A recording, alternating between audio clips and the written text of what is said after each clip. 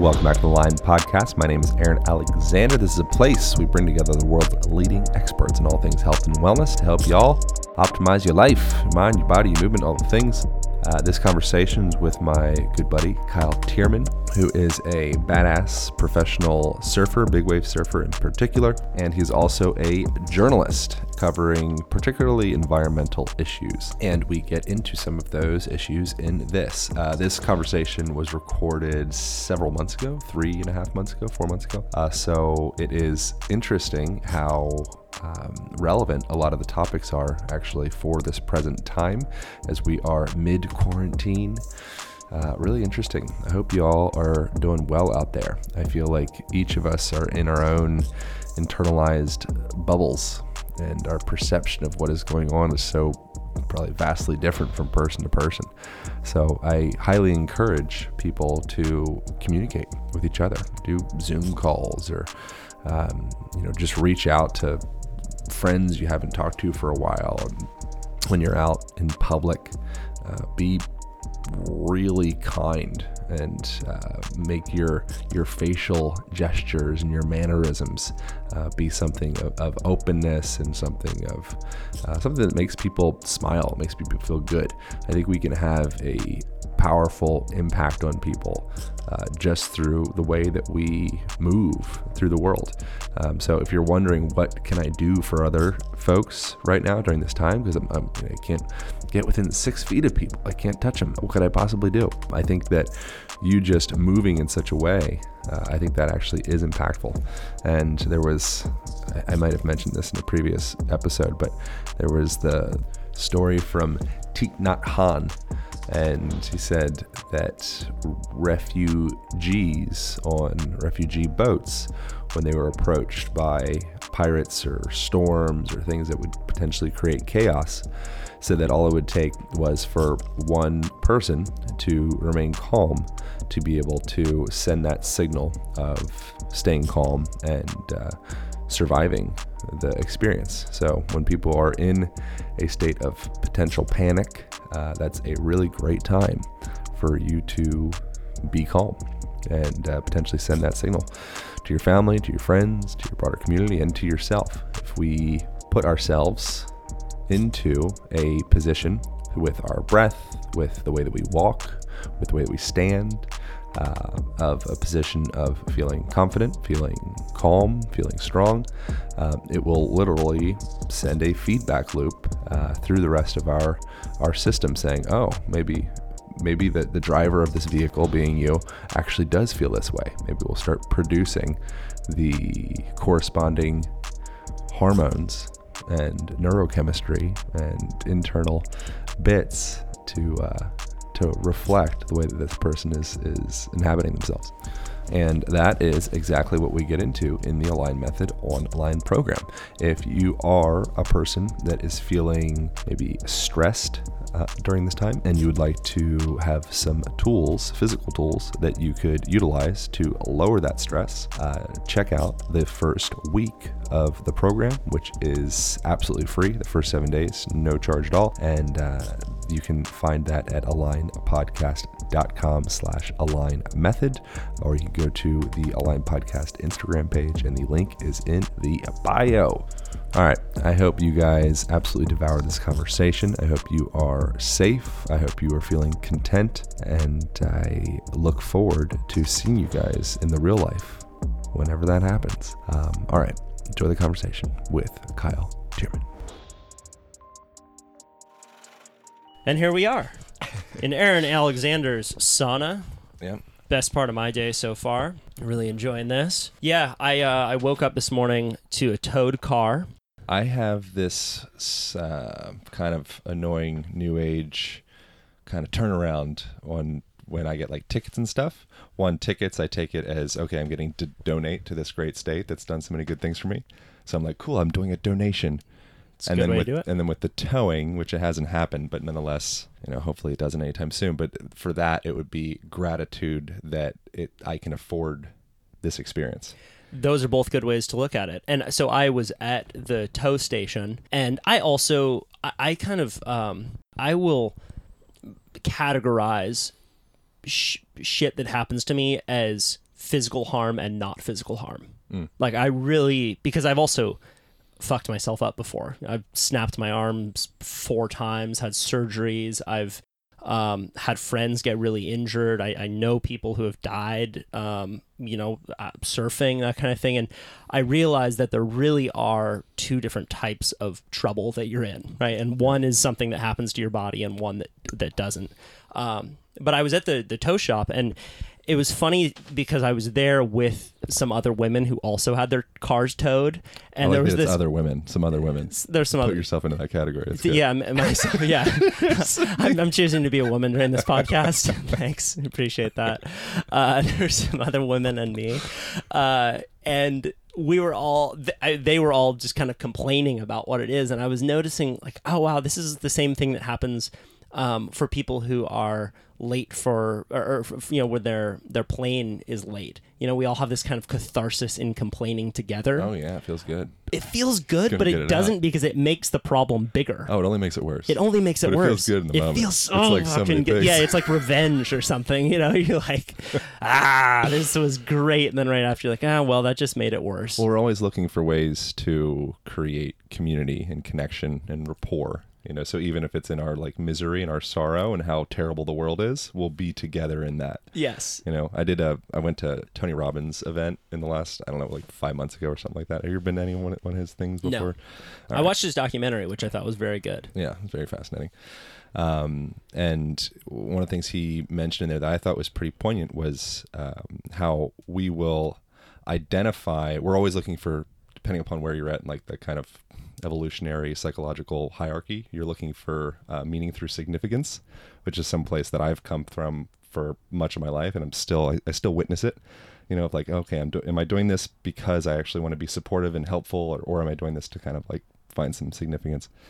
And he was saying one of the things that we'll do with the significance is, even if it's like how terrible our life is, we can hang on to that nugget of how, I have it worse than anybody.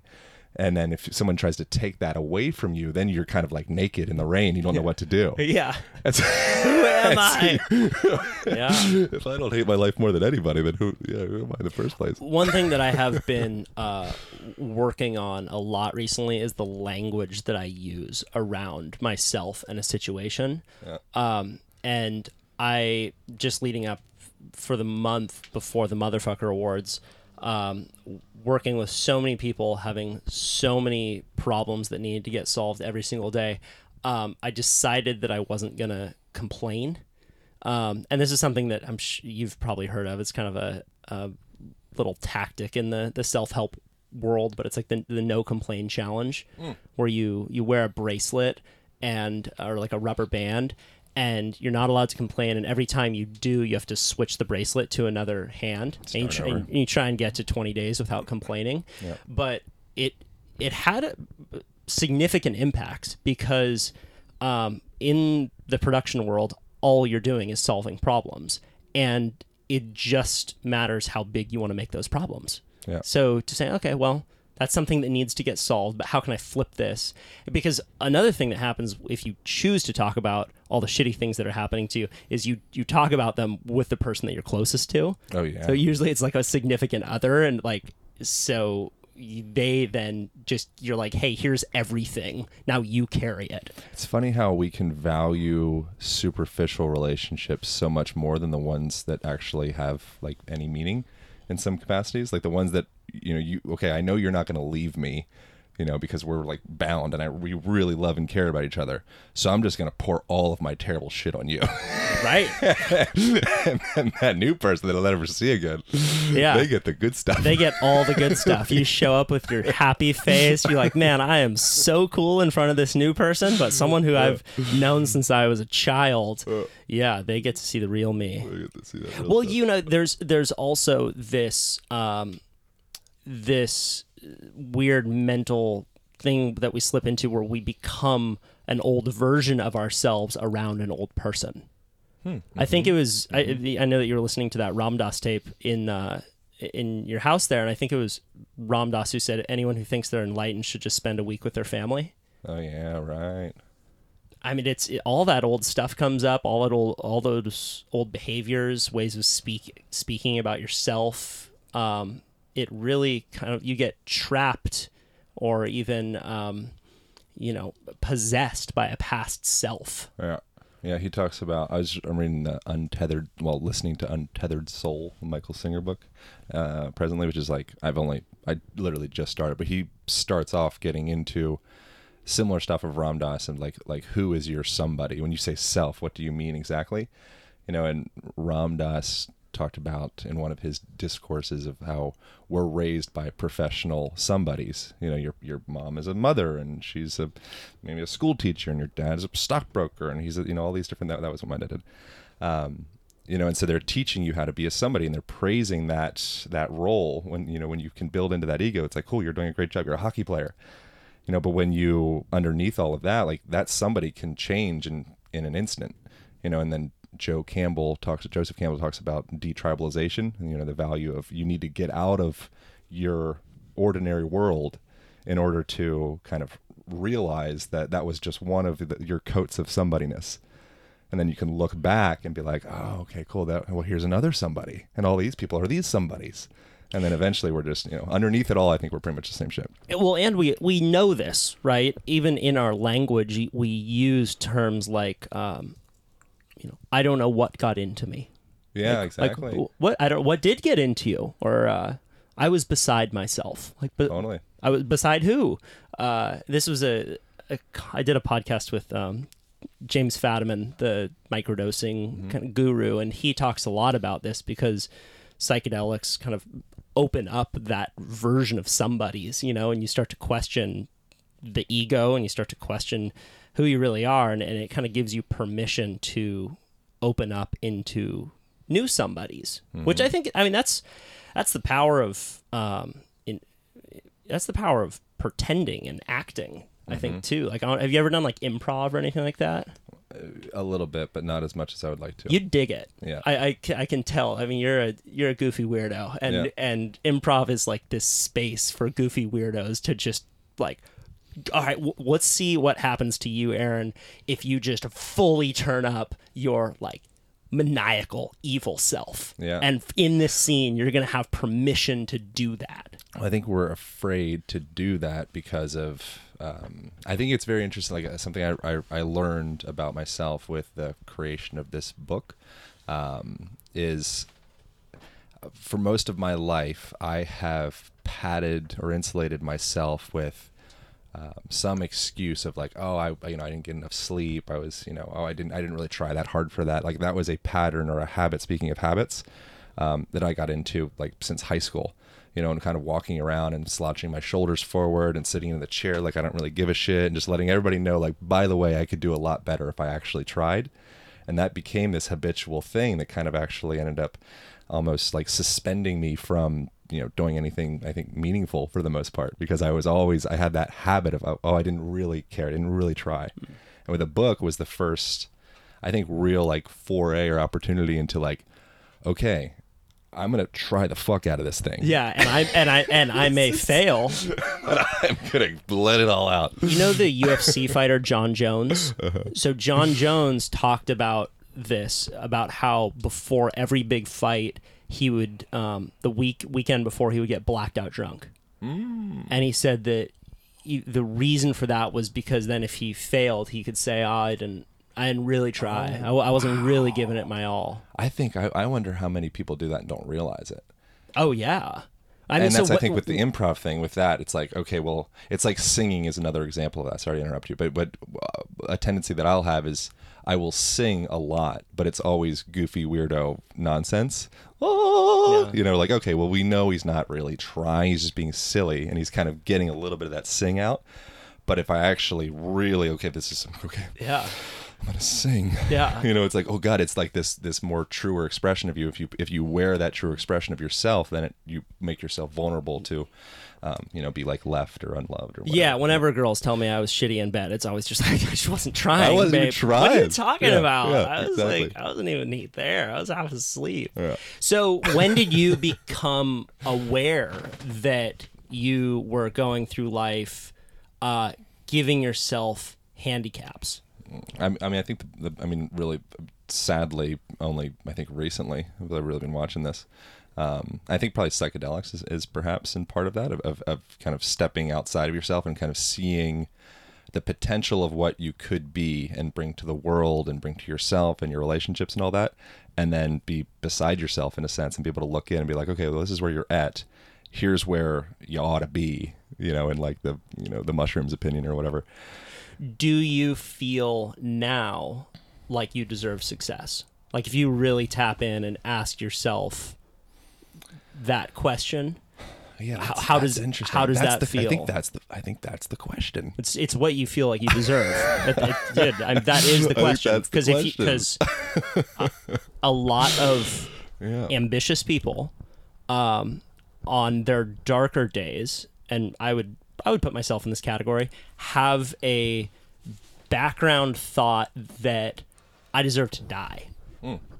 And that doesn't mean that I'm not suicidal. I don't have that, but that feeling that if you're not successful, if you don't make your mark, then you don't deserve to be here on this planet because you haven't earned your spot. Which creates so much intensity around the project because it's your everything, right? So, I mean, you're a motivated guy. How do you feel? How's your relationship to how you feel you deserve? Do you feel that you deserve success? Yeah, that's a really good question, man. I like this one. I still feel, there's an underlying habitual thought of like, I think I can do more. And then that's the interesting thing is like, it's kind of like people that have, the false summits, kind of perhaps like what you're describing. You get to the end of that project, which means I'm validated by the tribe and people love me because I've did this thing. And then as soon as that's done, you're like, okay, well, I need another project to be validated by the tribe. Yeah. Fuck. Immediately. That's my whole life. Right. And so I think my habitual pattern is underlying, anything that I do, there's like, oh, I could do more. I could do more. I could do more. And so it's like the question, I guess, would be like, is it safe to just, be? Right. Is that safe? Right. And there's a lot telling you that you won't be safe. Yeah. Because if you can't bring money in, you'll lose your house. And then you'll be one of those people out on Santa Monica Boulevard asking for money. I mean, it's a real fear. It's not something, I mean, some of it's made up in our mind, but a lot of it is the result of this zoo that we're in, where we see people who make a few bad decisions and they really slip through the cracks and no one is there to catch them. Yeah. Well, it's in Sacred Economy. That, Charles, you did a podcast Yeah, with Charles, right? I've had him on. Yeah, he's I love that book, and he describes very well, which I don't, so I apologize in advance. I'm not going to go too in depth with it, but just the way that our financial institution mold is constructed is such that it's about deriving value, monetary gain through any means possible, including destroying resources or destroying each other. As long as the numbers keep on rising, then, those barcodes of people, they can end up in the streets, or those trees can die, or the oil can be spilled, whatever. The numbers are going up because that's what it's kind of built on. And it would be an interesting world. I don't know how to manifest this exactly. Perhaps it's like at an individual level, but if somehow we could gain value by doing good by each other, and gain value by like taking care of the forest or taking care of. Yeah, well, you see a few good examples. You see a few good examples of that. Like one is my surf sponsor, Patagonia, that from the beginning made a lot of these really expensive decisions that help the environment. And they put a huge amount of their marketing into activism, into keeping open spaces open, and they have a diehard fan base that supports them for that. But they are an exception to the rule, unfortunately, because a lot of that there's a term called B corporations, where the corporation is taking into account more than just profit. They're also taking into account people and planet. But it's kind of, more than anything, it's just a nice sticker that then consumers that care can support you with. But unfortunately, it is the system is not only doesn't incentivize that kind of behavior, it actually incentivizes the opposite, because it only is looking at how much money can you make for your shareholders. And corporations are actually legally bound to do that. Like a corporation it's an externality machine, the same way that a shark is a killing machine. Yeah. They want to maximize profits and privatize those profits, and then socialize costs. And different companies have different costs. Like for example, I don't think Patagonia is having a hugely negative impact on the world, but as you mentioned, resource extraction. There are a lot of companies that their whole model is based off of resource extraction, and the process of creating their product makes people sick, gives them cancer, gives their kids asthma. And who bears that cost? We kind of went off on this is now more like looking big picture social systems, but I think that because I want to dig more into you and your book and kind of your mindset around this, because, there's how do I say this? Like there's the book, right? And you did it, and I saw the physical copy, looks fucking awesome. And then there's also your feeling about yourself in relationship to the book. Yeah. Right. So I guess the question is, hold on, we're not done talking about this financial stuff. Okay, we can get back into that. So it's funny. I want to force you back on the track. So okay. There's a quote that popped up from Terence McKenna, like paraphrase. He said that society isn't your friend. Society works for itself. Yeah. So at the individual level, society, the corporation, that entity, it's not built to give a shit about the individual. It's kind of like a skin cell on your body. So like the grander organism, Kyle, if you scuff off some skin cells, you're like, cool, whatever, it's all part of it.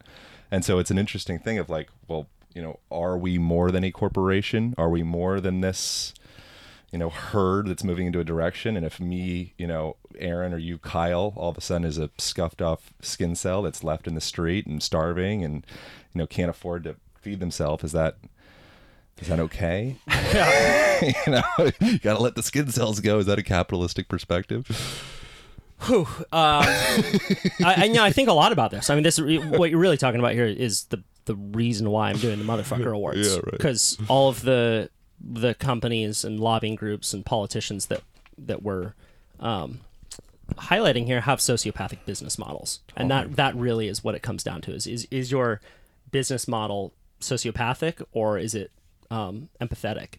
Mm-hmm. So I think that it probably needs a combination of both every now and again. There's a moment where you have to, like, say Tony Hawk or Laird Hamilton, or there's like a moment where you're looking yourself in the mirror and say, I'm the fucking best in the world. Yeah. And then you go out there and you do that shit. Yeah, big time. Well, and I also don't think that, I think that there should be a relationship between authority and I think there should be a relationship between authority and skin in the game, right? So that doesn't mean that there isn't hierarchy in a just and equal system, because, like, for example, you had a bunch of people working on your book. Yeah. You put the most amount of work into the book, meaning you should make the final decision, right? Like, I think that there is that kind of like, we're going this direction and we're doing it, and there's nothing wrong with that.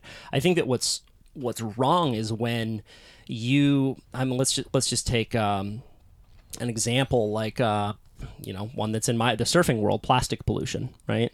So there is, and we'll take the example of the company Coca-Cola, which for the second year in a row was recently identified as the largest plastic polluter globally.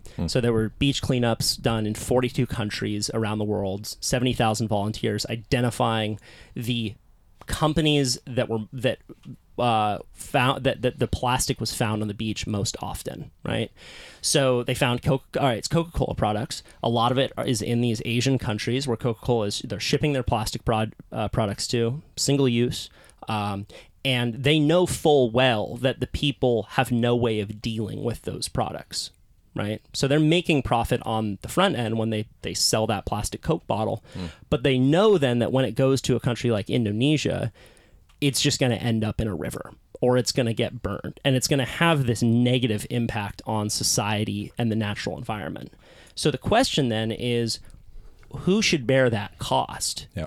I believe that just like a human, I mean, corporations are legal people, actually, which is a kind of crazy concept to think about. But I think that just in the way that you, Aaron, you might make a shit ton of money off your book here, but if you're a shitty person to others, people won't want to hang out with you. Yeah. I think that similarly, corporations should account for more of the costs that they're forcing society to bear. So I think that the right choice for Coca-Cola would be to set up waste infrastructure in the developing countries that they put their products in. I think that it would be the right decision of Coca-Cola to figure out how they could reduce their plastic as much as possible.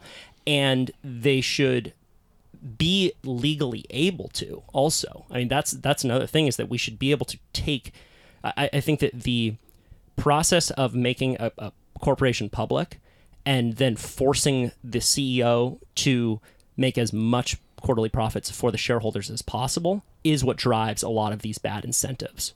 Because even if the CEO, has some epiphany and listens to some Ram Dass tapes over the weekend and then comes back into the board, sit in the sauna. Yeah, like, hey guys, we are destroying the planet with this single-use plastic. This is the issue that our generation will be defined by. Really, I mean, if you look at what we are leaving right now, the difference between what our parents were doing.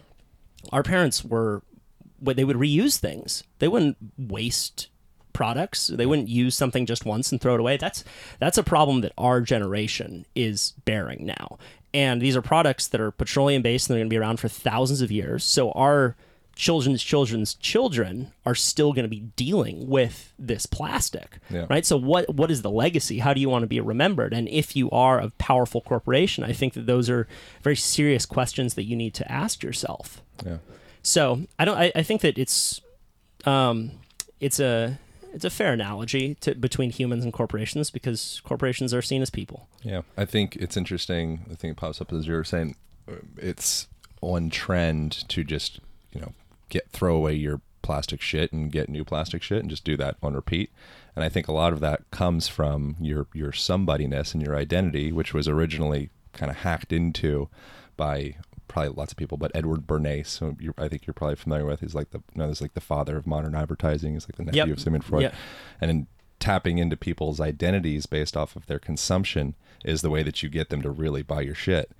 And I think it's an interesting question for people to ask themselves of like, who am I? For the most part, somebody that we like to identify with, at least perhaps me, just got this new phone with 3 cameras and all that. It's like, it makes me feel a certain way. It feels so good getting a new sexy new thing. Yeah. Whew, I love it so Totally, much.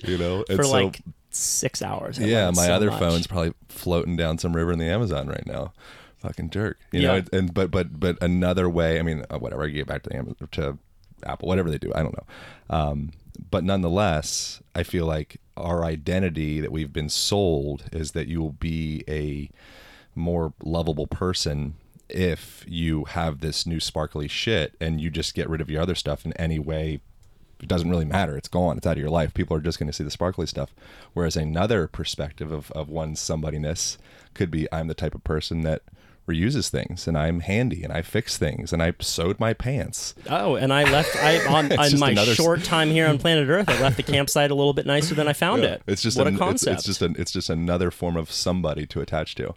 Well, this is a conversation that actually goes back to the 60s, because in the 60s, it's largely coupled with the psychedelics movement, was the first time really that people, it was the first time that they saw a photo of the whole Earth, right? Yeah, so they got to see themselves from space. The unicity thing. And it was the first time... overview effect, sorry. That's what it's the... Overview effect. Interrupting, but overview effect is... Yeah, so it was also the first time that you had a lot of these movements that took into account a larger system. This is when Nixon created the EPA, the Clean Water Act, the Clean Air Act, the Endangered Species Act. All of this came out of a rise in consciousness and a shift in consciousness. You see policy imitate consciousness.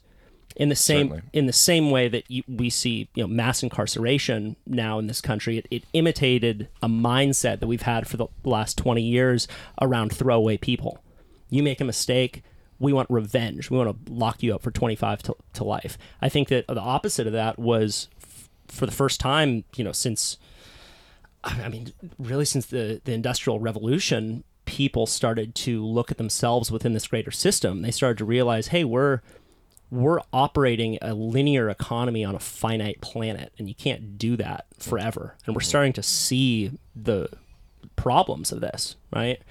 Yeah. But similarly with in regards to policy imitating consciousness, there was I don't know if you ever the first Earth Day was April 1970, and around that time there's this very famous ad called the Crying Indian ad. I don't know if you ever heard of this, but it was PSA all over national news with a Native American, and he's canoeing through this river full of plastic.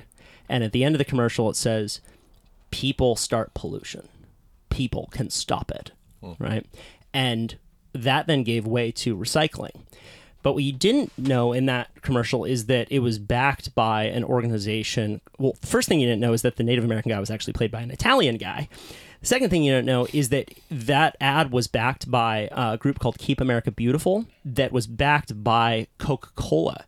And it was a response to a new tax put on single-use products. So Coca-Cola's marketing team got together and they said, we need to shift the conversation to make people feel like they carry the burden of this waste. We're just supplying the products, but hey, it's on you how you dispose of this, right? Which gave way to the recycling, right? Put it in the blue bin, that's all good. In reality, the blue bin just means that it goes off to some country in Asia where they have different recycling standards, and it's not nearly good enough if we're living on a finite planet and we're trying to get to a zero waste economy. That's not nearly good enough, but it allows corporations to keep growing, right? It allows them to continue to produce more and more and more and more if you feel responsible for that product. Yeah. It's like we need to have... if we don't have little micro traumas, visible, apparent micro traumas, then eventually that builds and builds and builds into an extreme macro explosive volcanic eruptive trauma. Right. Oh yeah. And so it's like the name of the game, based off of like Eisenstein's sacred economics at least, is kind of, we'll just keep on cushioning the numbers to kind of keep this ball rolling for as long as we can. Meanwhile, there is a handful of humans that are like, this is gonna hurt. Yeah. This is gonna hurt.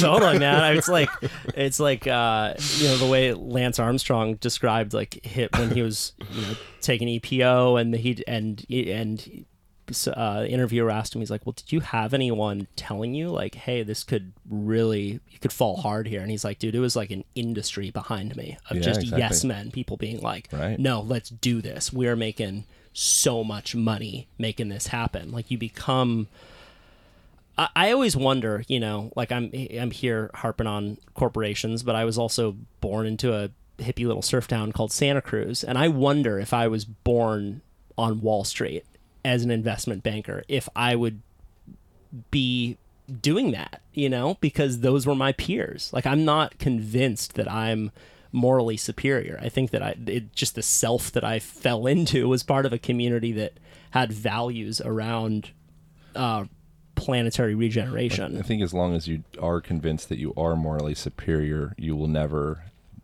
be a part of any solution for progress, because the opponent, there should be no opponent. It's always how do we gain relationship with. It's a good point. I think I might be making this shit up, but for the metaphor's sake, it's fine. I think Gandhi said something along the lines of like the British. He was like, it's not enough that we're just like getting them out. We need to actually make friends with them.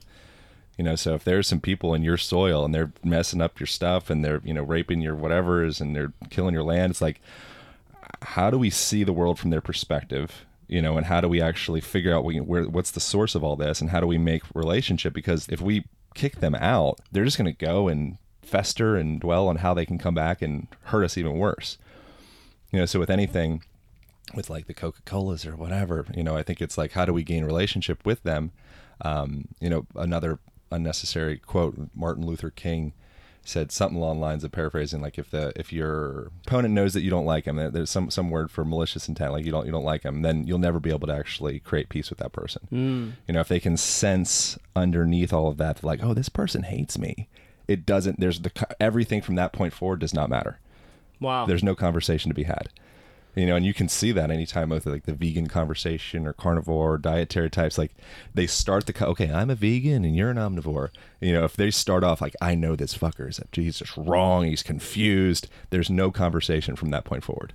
Yeah, that's a good point.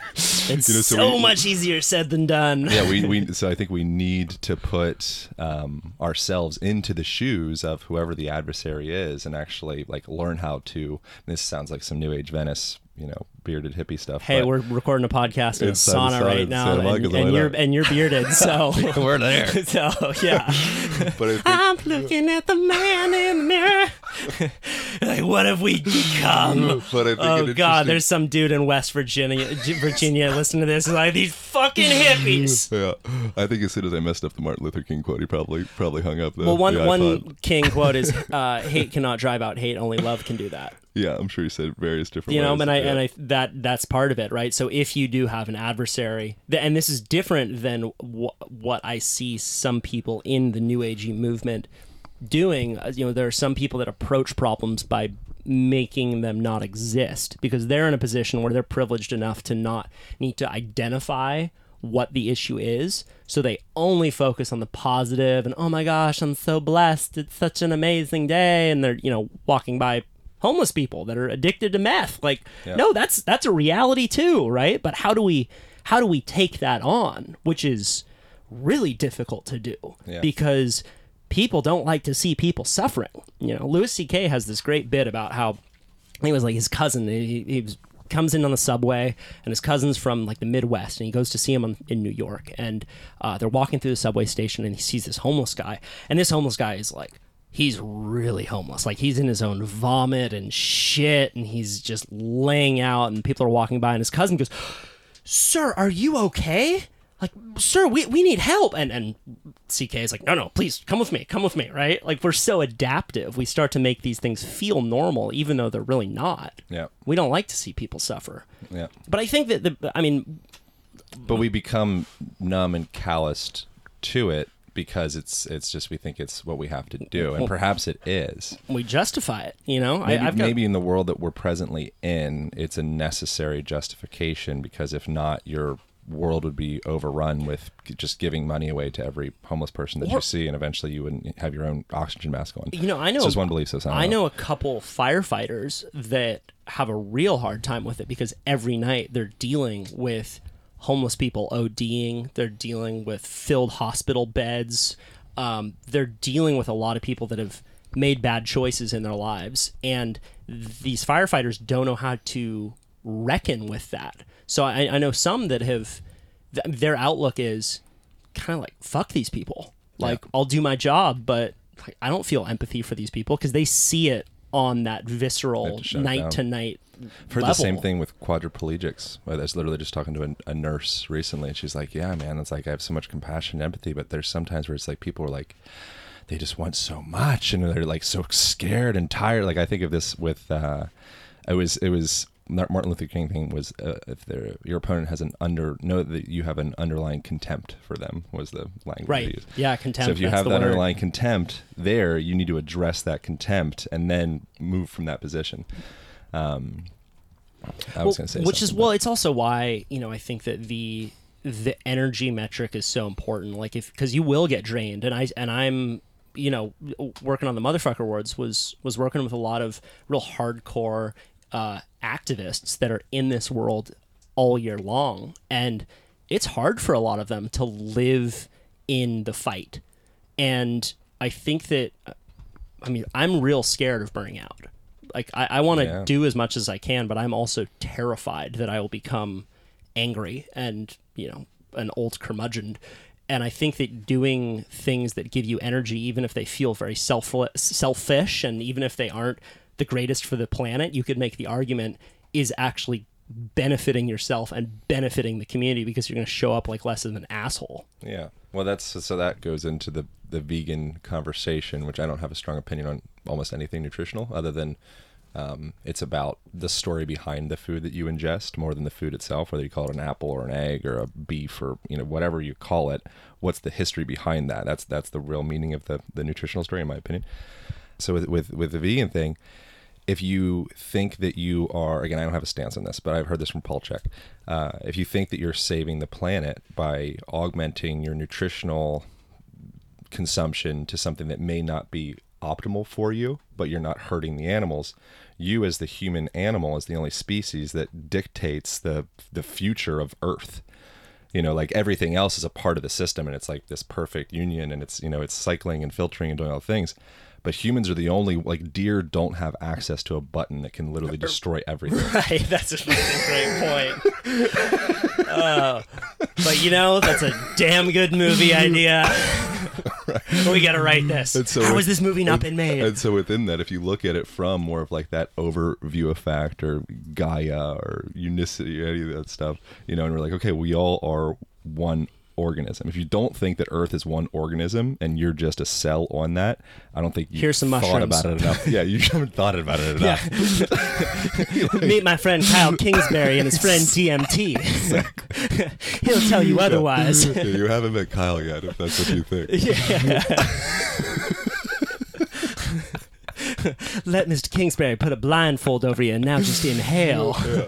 But so within that, it is important to support the human race or species, animal, to make the best decisions, which oftentimes I think the best decision is to get out of the way, but you perhaps need the necessary nutrition or have that judgment of like, okay, I need to get out of the way. Whereas if you are deprived of B whatever, folic, whatever, whatever you may be deprived of, your brain might start thinking a little funny. I didn't mean to make this a vegan meeting. No, but I mean, I think that what we're kind of circling around here is how if you want to, what's the Jordan Peterson quote? If you want to change the world, make your bed.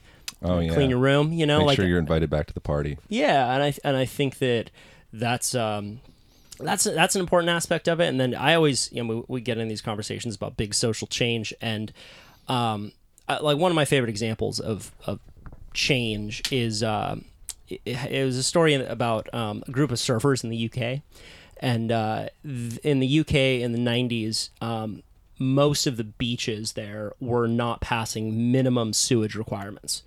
So surfers were getting sick all the time, and they were sick of getting sick. So this small group of a dozen or so surfers started knocking on the doors of their local parliament and making their voices heard and telling them that this issue mattered. And they kept knocking on the doors, and they're just their local city spot. And over time, they were able to get a bill passed that required minimum basic safety for sewage. Now, over 90% of the beaches in all of the UK pass that minimum requirement. And it was really just a group of a dozen or so guys and gals that tried to change something on their local level.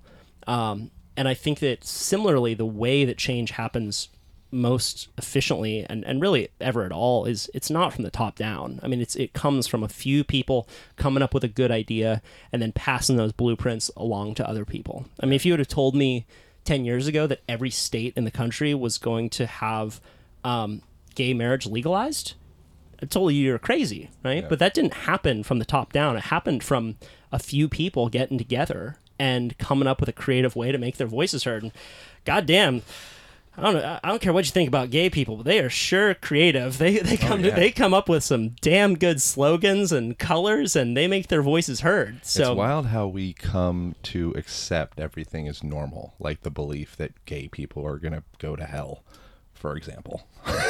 Like growing up, I was like, yeah, I mean, if you suck a dick as a man, you're going to hell. Like, what?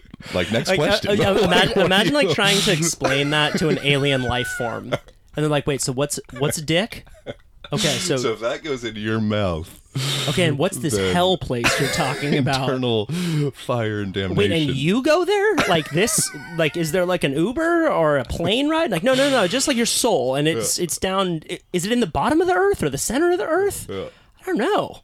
Yeah, It's the same thing with Thanksgiving, same thing with Christmas. We're buying all these fucking Christmas trees to support some mushroom Finnish holiday or whatever. So I got a question for you while we're on the hopey changey stuff. Okay.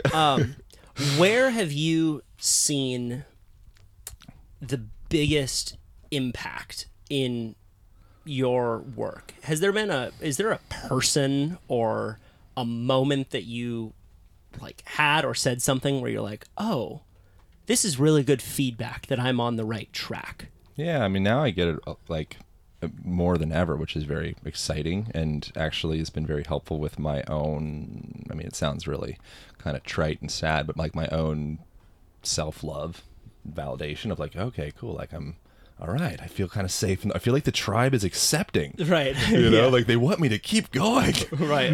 You know, so that's, I mean, it's a little sad that I have to like wait for external validation for that to happen, but nonetheless, it's starting to happen more. But I think the thing that is interesting, like I got a message literally just before this from this person that was doing, I have an online program thing, and they were asking about, they're like, it was a female. I'm 60 plus years old, she said, and I'm not able to get up and down off of the ground. Like, can you help me? And just to me, hearing that as something like a conversation that somebody is having, to me feels very rewarding. And just those little micro adjustments, such as something as simple as like get a comfy rug in your house and get some floor cushions, and, you know, spend some time just like throughout the day when you're checking your email or maybe eating breakfast or something like that, just get all the way down and all the way up, and seeing, because it's not a big ask. You know, I'm saying like just get down to your knees at some point throughout the day and back up, and hearing from, you know, people regularly saying how much this little, like almost like nothing detail that we've suggested to add into their lives or incorporate into their lives, all of a sudden is making this huge difference. And they have more energy, and their hips feel better, and they feel more playful, and they're like playing with their kids now, and they're having, I had sex with my wife on the floor. It was great. It was crazy, you know, because all of a sudden I'm starting to open my life up through this kind of little, like the thin end of the wedge is the smallest of little details. So that's not really answering a question of like a specific moment. But it is in the way that you're a communicator. That's if you really step back and like what you're spending most of your time doing, it's not actually movement, it's communicating movement. Yeah, it's shifted. It's figuring out a way that you can tell a story or communicate it in a way that it will get somewhere deep in someone's mind, and then they'll think of, you know, you or that thing that you said when they wake up in the morning.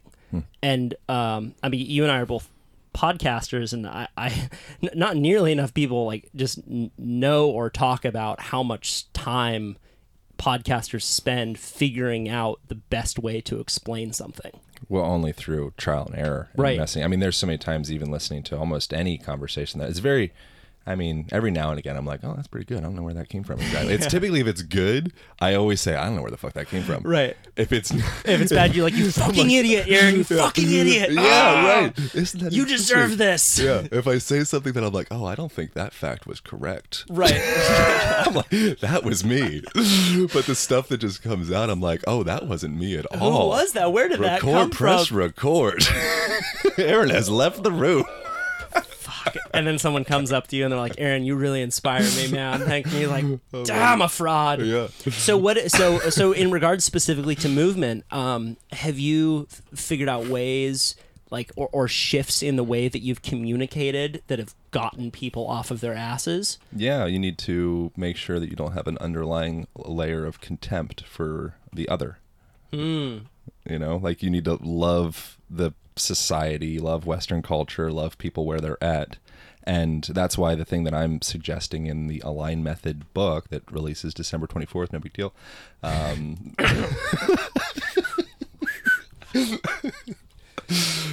It's all subtle stuff. Like the introduction, the last, I think it's the last paragraph of the introduction, we use an analogy of like a golfer swinging in a golf ball, and you have the open face of the club. If it's any which direction, on, off, what have you, by just, a centimeter, at first you don't notice anything, but then after 50 yards, 80 yards, 100 yards, all of a sudden you're like, oh, okay, that's where the ball landed. And that's what we're saying with the whole financial stuff as well. You don't know that you throw your plastic bottle away today. You're like, oh, boop, no big deal.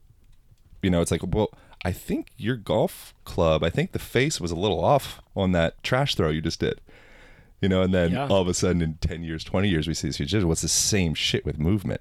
How you do anything is how you do everything. So the way that you pay attention to your home is a reflection of your self-worth and the way that you perceive yourself. So if you're the type of person that's like, I'm like a put together, open, spacious, flexible kind of guy. You're like, okay, cool. Well, your house will probably be pretty open. It'll probably be light. You might have some things to hang off of, or you might have some like a place to be on the ground and play, maybe like Kyle Kingsbury again. You might have floor mats so you can like wrestle with your kids. Oh, he loves those floor mats. Because he identifies with his floor mats. He identifies with, I'm a MMA fighter. I'm the, the director of human optimization at On. I'm like, I do this physical, mental, like I do this.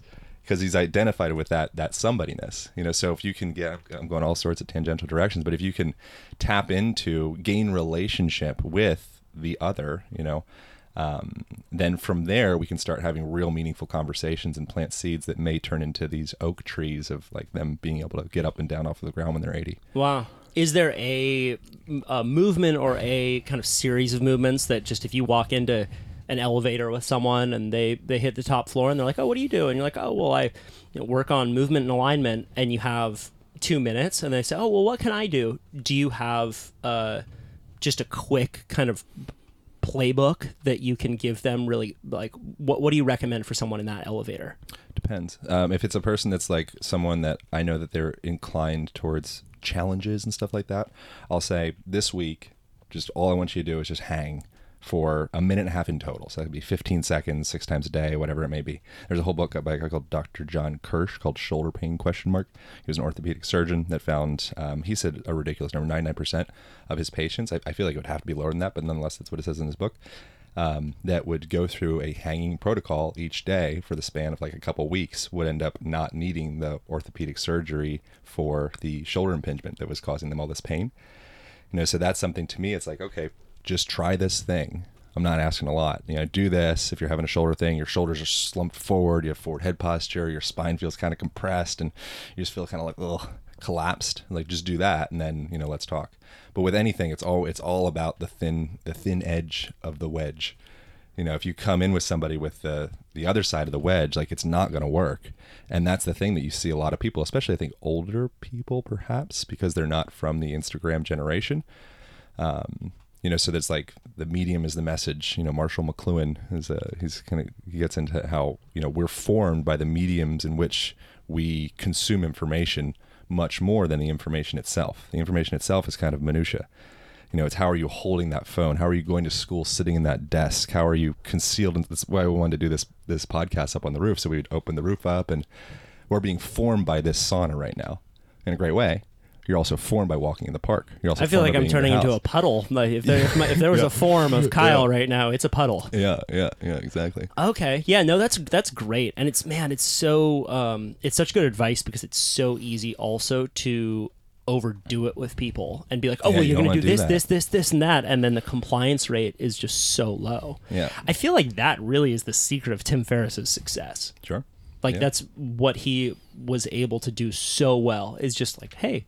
Here's one page on how you can lose a ton of weight really easily. Yeah, and sometimes we can be kind of arrogant with how smart and spirit. Like I was listening to the preview of a Bikram documentary on Netflix. It's like Bikram. I don't know. It said something terrible about him, and in that one of the little sound bites that he had was Bikram saying like, you're not nearly intelligent, spiritual, or profound or deep enough to even understand a bit of me, or something like I didn't say exactly that, but like you wouldn't even be able to begin to understand this. Right. I'm like, well, all right, well, great. Thanks, bro. Thanks for putting the wall up. Now where do we go from here? Yeah. And so much better is to.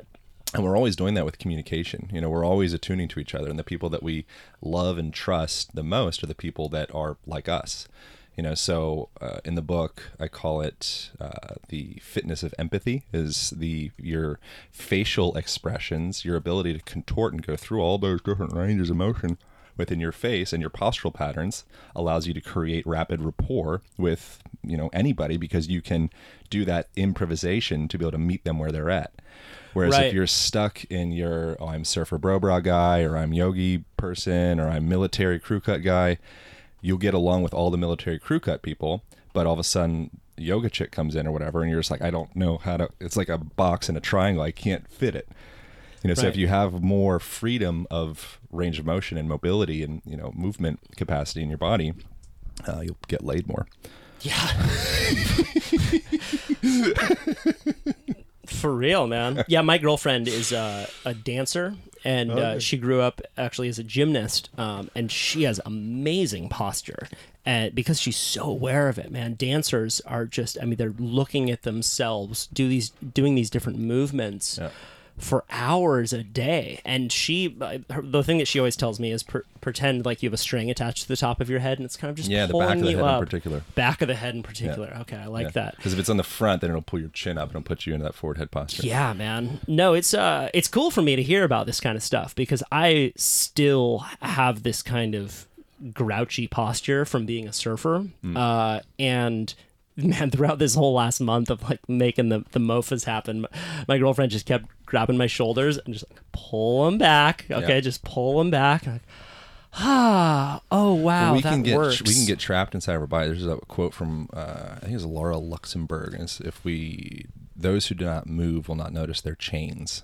And that can be, again, metaphor for everything we're talking about with all everything else, like the earth. Fuck, that's a good quote. Powerful. That's powerful. Yeah. I got another one for you. Right back at you. Oh, hit me. Habits begin as cobwebs and end as chains. Oh wow. Yeah. Same shit. Yeah. Same. It's similar. It's the exact same of what you're saying with the golf swing, right? If it's just a little off in the beginning. Yeah. Well, so within the Luxembourg quote, some of those postural patterns that you're alluding to, that I think you've noticed in your own self, they all have internal, mental, emotional, even like the way that you access memories, they have an effect on the way that you inhabit your mind. And so when you're in a certain grouchy, Grinch-like posture, you start to feel a little bit more that way. You feel a little more stressed, like, okay, I got a lot of shit I got to do. I got to get this done. Whereas you're like, woo, like upright, shoulders back, arms up overhead, like, dancing, like, what are those squiggly, inflated, car dealy wacky inflatable. The last podcast. That's so fucking weird. That's so weird. I haven't come back. That's so funny that you said that. First time we've talked about it ever. Since the last podcast. Like 2 That's years ago. fucking epic, dude. And we couldn't say it last time when we can't say it now, but we both have the image in our mind. That's funny. That is really funny. I swear to God, I do not reference those ever. Hence why I don't know what to call them. Yeah. Oh, hold on. I'm not done with my point. No, I think I am done. Well, whatever. Your posture forms the way you think and you feel. Yeah, and it also is in just to reference what we feel we deserve. Yeah. Also, I think that. I from the time I was 18 years old decided that I wanted to be a journalist and a professional surfer, and people were like, I don't know, you can do that, and I'm like, fuck yeah, you can do that. I'm going to bring a camera on these surf trips. I'm going to start telling these stories. Right. And then whenever I would tell people, oh, what do you do? I'd be like, oh, well, I'm a pro surfer, but I'm also like not one of the best pro surfers, So like if I tell people like, oh, I have the same job as Kelly Slater, it makes me feel like a fucking douchebag, right? And then also if I'm like, oh, I'm a journalist, I'm like, well, I'm going to tell people I have the same job as Matt Taibbi. Right. Like, that makes me sound like a douchebag too. So and my whole, from the time I was 18, like I was never getting monthly checks. I was getting these like, I would finish a project and I would then make some money off of it. And I would finish a new project. Like really, when I started the podcast and like getting sponsors and patrons on the podcast, that was the first time I was getting like a monthly income of any kind that validated me. And all of that is to say that sometimes, and I still feel this, like I don't really have a job. Like sometimes I feel like I have 5 jobs. Sometimes I feel like I'm just a fucking dilly-dallying, like, and that might seem silly. Like people might be like, oh, but you're doing this, this, and this. But that's the way it feels to me. So I still have something where I'm like, yeah, I don't really deserve it. I minimize everything that I do. And in that, maybe that's why I have slouched shoulders. I don't disagree. I think there's a lot of angles to it, and I think what I said before, if I just left it at that, of like, you know, the fitness of empathy, and if you're a military person, then you might not be able to create rapid rapport, which sounds like a cheesy name, but be able to connect with somebody quickly. That's just like yogi dancer, improv person. Well, improv person, because they do improv, they'll be able to adapt to you probably easily, which will smooth that out. But within that, there is something to, you know, balancing each other. You know, so if you are very feminine and throw colors at the wall and flexible and mobile, in the book I call it the bendy archetype. I have 5 archetypal postural patterns in there and personalities that match all of them. So the bendy archetype, then they would actually a lot of hula hoops with the bendy archetype. Bingo, yeah, exactly. But that person actually, they wouldn't get so much value from being with someone that's just another bendy. They'd probably hang out with mostly bendy people. So if you go to a party, you'll see 20 bendy people. Oh yeah. But the person that they actually want to have sex with will more typically be someone that's a little bit more like stable, linear, structured, so that they can put all their colors and their, you know, confetti and all that stuff within the confines of that box to be contained. Wow. You know what I'm saying? Yeah, well, it makes a ton of sense, right? Opposites attract. Yeah, well, yeah. I mean, we're just trying to, you know, finish this fucking puzzle. Yeah. You're the same shape piece.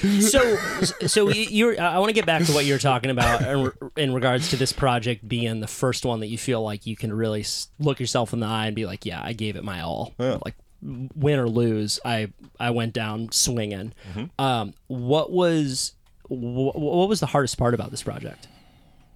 Sometimes I was really blown away by, I felt like an artist in like Renaissance times, and I felt like the church had commissioned me to create this painting, and, you know, I'm like starting with nothing, and I'm like, well, I mean, I had the proposal and I had the structure of it and all that stuff, and I had a co-writer as well, Phil White. He's co-written with like Laird Hamilton and you know, XBT and Kelly Starrett and Pavel Tsatsouline, all these sorts of great people. He's like a really huge asset to it, so it's very helpful.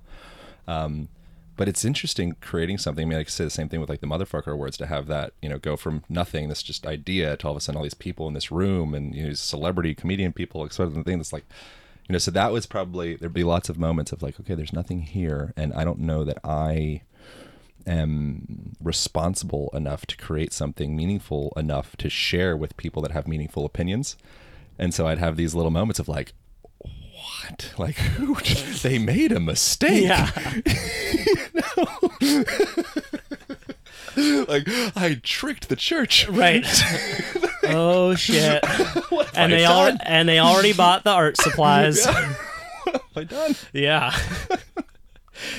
When would that come up for you? Would it come up right before you would go to bed?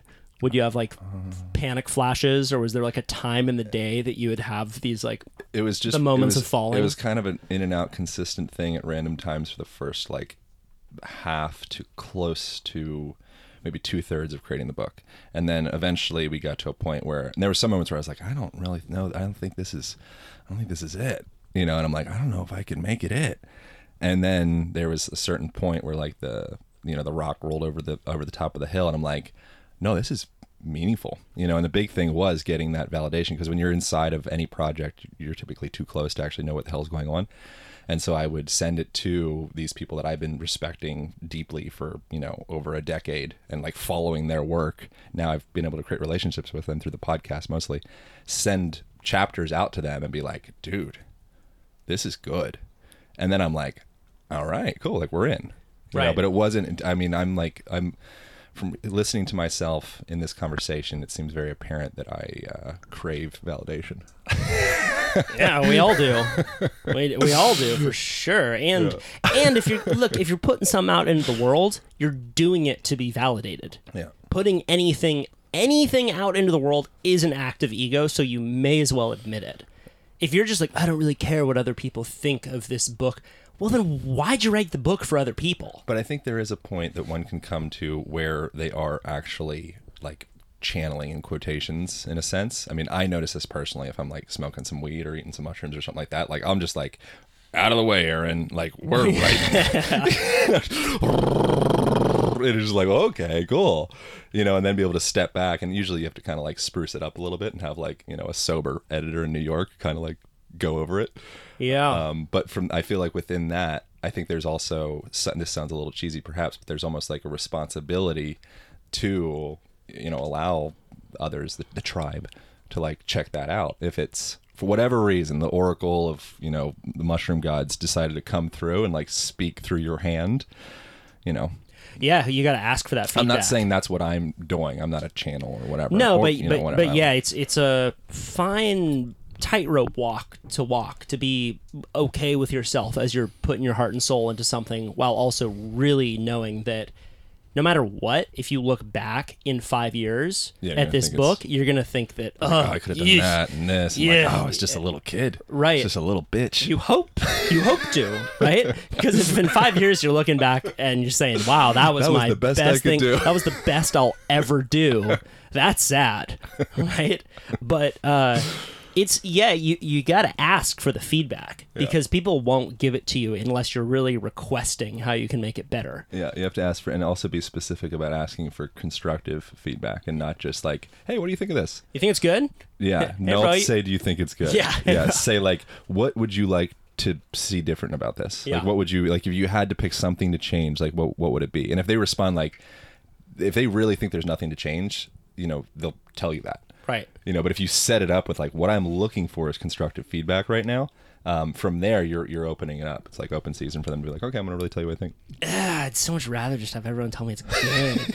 It's like, it's so much. Well, it's the same thing. It's the same, like, full circle. Like, if we don't have the micro traumas, then eventually it grows up into a macro trauma. So if you don't have the micro traumas of people being honest with you about your work as you're developing it, at some point you'll release it and no one's going to give a fuck. And you'll be like, well, but everybody said it was great the whole time. Yeah. Well, there's one phenomenon of wealthy people that they notice is that the wealthier they get, the funnier they become.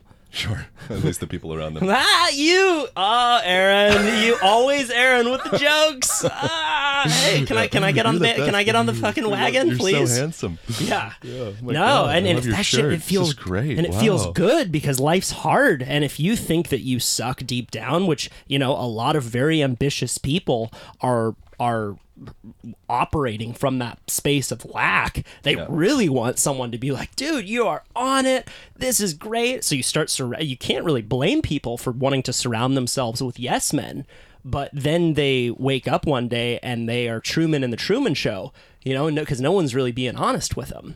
So it's, you gotta ask for it. You'll begin to be bored by that, though, I think. You get to a point where it's like if you're playing tennis, unless the people you're around truly are that much smarter than you and they can play like an infinite game with you as opposed to a finite game, to use that same metaphor as before, and they can keep you right at your edges and they're playing tennis with you and they're just barely letting you win, well, then you have some supportive gurus that you hang out with, and that's quite fine. But if they're just letting you smoke them all the time, it gets boring. Yeah. So how have you asked for help from people that you consider mentors? These are busy people who have their own shit going on. What is the way that you will ask for help to get it? I try to help at least many, many times before asking for help. So what does that look like? Hey, let me promote your thing. Hey, let me do a Rolfing bodywork session with you. Hey, let me help you move. Hey, let me help you, just whatever the free. Oh, I noticed you had this thing. Oh, you're doing a party. I'd love to help you with the guest list or fucking whatever. Yeah. Like, you're doing a thing. I know you're doing a thing. I appreciate what you're doing. Anywhere you can fit me as like a nut on your machine. Just screw me in there anywhere. Like, I'll make it happen. Yeah. And then with time, eventually, you've been, it sounds kind of vulgar, but a nut on enough people's machines that those people You've been on enough people's nuts for long enough. But eventually, if you've been, that person enough times to enough people, and that's something a mistake that I think I've made is, you think you help one person or you create value for one person or you get on one person's podcast or whatever it may be, and you think, wow, like, that's it. Yeah. I made it. Yeah. You're like, no. It's like you do that, you stack that for 5 years, 10 years, whatever, and you've been a service to the tribe in so many capacities from so many different angles that now all of a sudden there's this matrix that's grown around, and all the elders of the tribe are like, young Kyle, get off my nuts. It's time to get off my nuts. We'd like to be on yours. Yeah. We want to support you getting a nut. And one thing I'd add to that too, because we're the product of our influences, and you know, we're all standing on the shoulders of others, is really respect their time. Fuck yeah. Like that's what, because I get a lot of emails from people, as I'm sure you do too, and I try and respond as best I can, but please make your question be in the first sentence. Sure. And make it specific. If I send an email, it's going to be, for one thing, each idea is going to be no longer than 2 sentences, and they'll be broken up into little paragraphs. So if I have 2 ideas, ideally it's only 1 idea, but if I have 2 ideas, it'll be, you know, hey, comma, or exclamation point or whatever, and then it'll be sentence, idea, and then return, sentence, idea, and then best AA, or just AA or whatever. And so it's just like, you know, it's the simplest little email. And then also one could add, like, if you don't respond, like, it's all good. I totally get it. That's a big one. Yep. Always say, like, hey, I know that you're a busy person, so I'm not presuming anything. Yeah, and also looking at it from the perspective of that person, and actually read the email or the text or the IG message or whatever it is. Read it from their perspective and actually see, how am I, because I'm in this person's shoes, how am I getting more value from this person than they are from me in this transaction that is this message. Yeah. And if the answer is like, oh yeah, totally, I actually need somebody to do my Instagram DM, I don't know, message, I don't know, whatever the thing is that this person might need from said, you know, you reaching out to them, make sure that it's about them and not about you. Yeah, you and I are similar also in the way that we've really leveraged what we have. Like, we are, like, what can I can offer surf lessons. Mm-hmm. The amount of podcast guests I've had on who are super busy people who have no reason to come on my podcast, but have said yes just because I've said, hey man, I'll take you surfing. You ever try that before? And they're like, no, that's great. Awesome. Yeah. Like with Rolfing and Bodywork, like if you just ask, what do I have in my life that can create value? It doesn't need to be money. And sometimes it's not anything right now, and it might be something in 2 years or 5 years or maybe never. But continuing to force, and I've done this, I've like burnt relationships where I was too like adamant about, like, I really want to, you know, connect with you in whatever capacity. And now they're like, oh, Aaron, that fucking weirdo. Yeah. Like, no, he's on the off list. Yeah. Well, it's the fed dog scenario. You know, if there's a dog and it's laying down and it seems happy and content, you're going to go over and you're going to pet it. If you go, you know, that one of those little Chihuahua dogs, get the fuck out of my face. Yeah, that's like God's trick, or universes, or fucking Allah or whatever. Yeah. It's like, if you don't need anything, then you will get. If you very apparently need something, then all of a sudden everyone runs away. My favorite analogy is if you grip, or the metaphor is, if you grip sand in your hand too tightly, it'll slip through your fingers. But if you hold the sand in the palm of your hand, that's the way you can do it. I like the monkey. This is the last one, then we gotta wrap this thing up. But the monkey that holds on to the way to catch a monkey, in like whatever, Indo or whatever places where there's monkeys, they want to catch them and eat them. They'll get a coconut, and then their hand can get into the coconut, and then they'll put some type of food item inside the coconut, and then they reach in, and when they grab the food, they make a fist, and then they won't let go of the coconut because they're holding on to the food, and then the hunter can come and kill them because they won't let go of the food. Whoa. That's dark. There's another analogy. It's like two fucking podcasters. It's just like back and forth with metaphors and analogies and quotes. Well, this is how I hide from anything that's actually like meaningful and from my heart. I can just give you analogies and quotes. Yeah, right, exactly. Well, you know what Peter Attia said once was "doo-doo-doo-doo," and you know Tim Ferriss also had this quote. Meanwhile, you're like, I shouldn't be here. I'm not enough. Validate me, please. Is anyone listening? Someone. But this was Ram Dass, full circle Ram Dass. He was talking about creatures lower in the evolutionary hierarchy. If you put them in like research, you put a glass wall between them and food, they'll just press their nose up and try to keep on getting the food until eventually they starve and die by pressing their face up against this glass wall and not getting through. But then as creatures become more evolved, they'll start to go along the side of the glass and walk around and kind of figure out the maze to, they have to first look away from the food in order to eventually arrive at the food. But as long as your little nose is pressed up against the glass wall trying to force yourself into the food. Or you get a little fucking hammer and you break that glass. Hoorah! Break that motherfucker. You become Donald fucking Trump. That was a good way to finish it up. Yeah. Where should people go from here? People, I guess, check out the Motherfucker Awards. How do people imbibe this into their minds? Well, the Motherfucker Awards, I mean, it's a comedy show where we celebrate companies that screw Mother Earth and we get comedians to go up and they accept the awards on their behalf. Awesome. So it's a way that we can bring out a lot of these dark issues. We didn't really tell what the Motherfucker Awards is. No, but it's... I'm sorry. It's fine. No worries. Dude, that's classic, 3-year-old psychology. I just assume everybody is in my mind. No, it's fine. Don't worry about it. You can, they'll get it. What is the Motherfucker Awards? Yeah, it's a comedy show where we celebrate corporations that screw Mother Earth and we bring out a lot of dark information in the funniest possible way. But they can go to motherfuckerawards.com to check that out. Also on our Instagram, we post all these really funny videos. And then if they want to check out my podcast, it's called The Kyle Tierman Show. Which this will be obviously aired on. We're listening to the Line podcast maybe, or the Kyle Tierman Show maybe. This will be going out both sides. Yeah.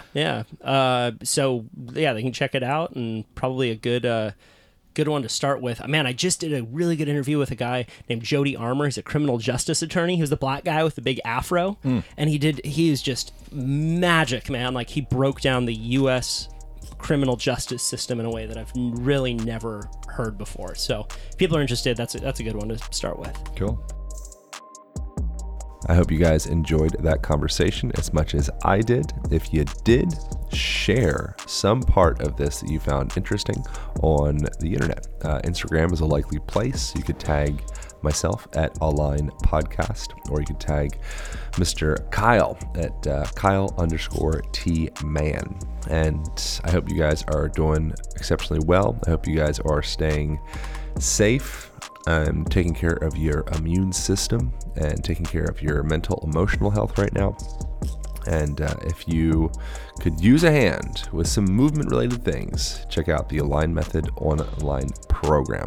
It's got everything you need, and the first week is absolutely free. So you can get some breath practices on there. You can get some tips on how to get your head to stack on top of your shoulders instead of that forward head posture stuff and rolled forward shoulders and all that. That is found at alignpodcast.com/align method, or you can check it out in the Instagram page. The link is in the bio. All right. I hope you guys are doing well, and I look forward to speaking into your ear holes next Monday.